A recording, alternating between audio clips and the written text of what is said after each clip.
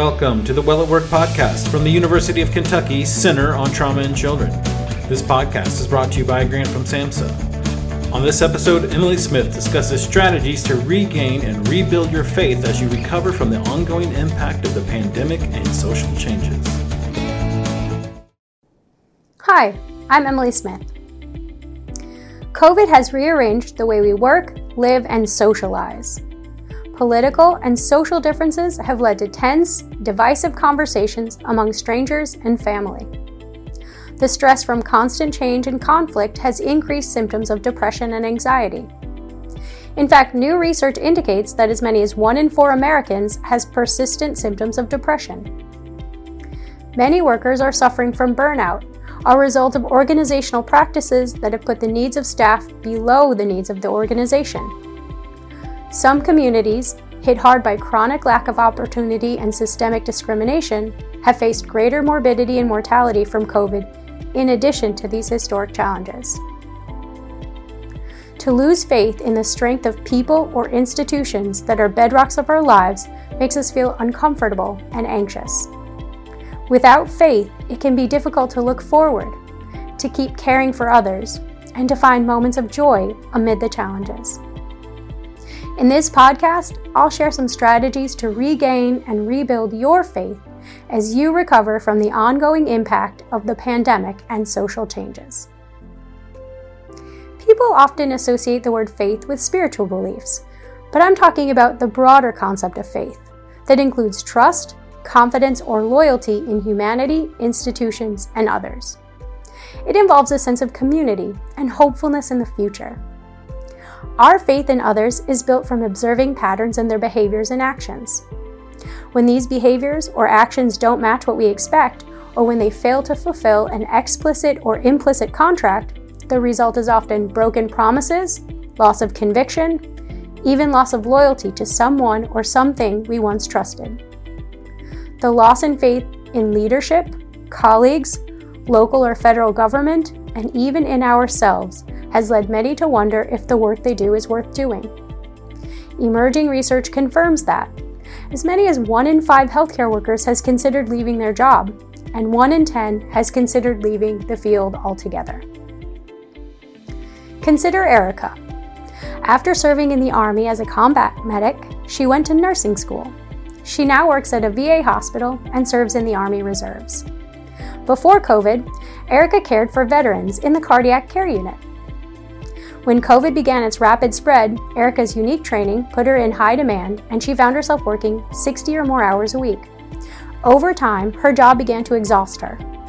She also worried as her community fought against recommendations for masking and distancing, then became increasingly frustrated as so many were admitted to the hospital. As time passed, Erica has grown angry about it. To cope, she's relied on the social support of her friends. Erica felt that they shared similar ideas about the importance of masking and vaccination, but over time she realized that not all felt that way. She was shocked to hear colleagues and friends doubting the value of evidence-based treatments. Some even attacked her when she tried to have conversations about it. Now many believe the pandemic is over and are telling her to get over it when she shares her continuing struggles. During a conversation with her supervisor, Erica realized she has begun questioning whether she can keep doing the work she's doing. And she struggles to see why she should put herself at risk for others when they don't do the same. Erica is losing faith. If you are feeling like Erica, here are some strategies that may help you. Take a media or social media break. Extreme stress can be lessened by eliminating or minimizing exposure to hyped up, angry, and erroneous messages, even if that's just for a few hours or days. Delete social media apps from your phone. Silence messages during your time off. Use the time away from media to rest and restore. Tip 2. Perform a purpose checkup. Part of faith is a strong understanding of our values and beliefs. Knowing our purpose and goals can help us to make sense of the world around us and our place in it. Richard Leider writes of the value in finding your purpose, especially when the world's problems seem huge and you feel small. Purpose helps to create a meaningful life, reminds you that you matter, and can inspire you to continue doing the work that you do. Find a link to his purpose checkup in the episode notes. Tip 3. cultivate hope. Hopefulness will help us as we begin to make sense and create meaning from recent events. Looking forward and expecting positive outcomes takes faith. In his podcast, The Science of Hope, Dr. Scott LaJoie shared that hope is intentional and purposeful, meaning that we have some control over it.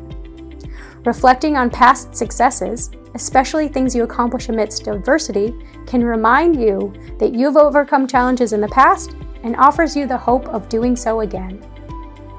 Increasing connections with positive people who offer us support by sharing their hope can also help us to cultivate our own sense of hope.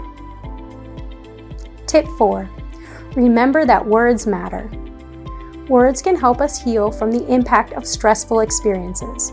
Journaling, poetry, and other ways of putting words on paper have been shown to reduce the effects of burnout and increase our empathy for others. If you aren't able or ready to tell your own story, read the stories of others.